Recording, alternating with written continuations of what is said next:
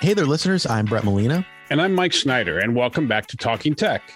TikTok has been the hot social media app of the last couple of years, and everyone's trying to copy it. From Instagram with Reels to Twitter with Fleets. Now even Netflix is getting in on the action, right, Brett? Yeah, that's right. The streaming giant released a feature on its Netflix app just for the iPhone called Fast Laughs. Here's how it works. When you go to the Netflix app itself, you'll hit the Fast Laughs icon that's in the menu along the bottom of the screen. Once you're there, you'll be presented with a series of clips across various Netflix shows. They're really quick. They're maybe like 10 to 15 seconds a piece. And once one ends, it will scroll from the bottom up to the next one. So you can just go clip after clip of various shows that are on Netflix.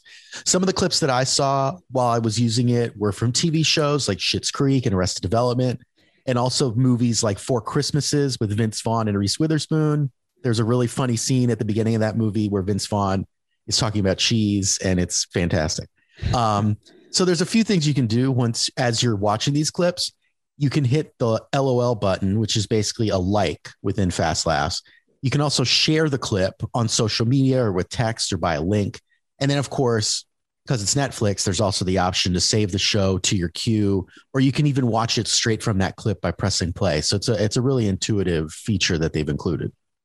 Well, that certainly makes sense. I mean, because sometimes I know a lot of people, and sometimes me, I'm on Netflix and I can't figure out what I want to watch. And it might be a good palate cleanser to kind of get me off my what am I going to watch thing. And I'll watch something funny and go, oh, maybe I should watch something comedic. And in fact, I like the idea of even being able to watch that show right away. I would guess they would move this to other like Android and TV, the internet TV boxes soon, wouldn't you think? Yeah, absolutely. I think they're definitely going to roll it out across different platforms. And it's interesting, too, because this isn't the first feature that they've rolled out for people who are kind of just scrolling through their queues and not sure what to watch. They recently had Shuffle Play, where you just hit Shuffle Play and it will just play something at random. And I like more of these TV services introducing stuff like this, where, if you can't find something to watch, they'll kind of help you along. And I think this kind of extra stuff is kind of nice. Takes a little bit of the pressure off. So be interested to see this get rolled out across more devices like Android and TV and all that stuff. But listeners, let's hear from you. If you have any questions or show ideas, you can find me on Twitter at BrettMolina23.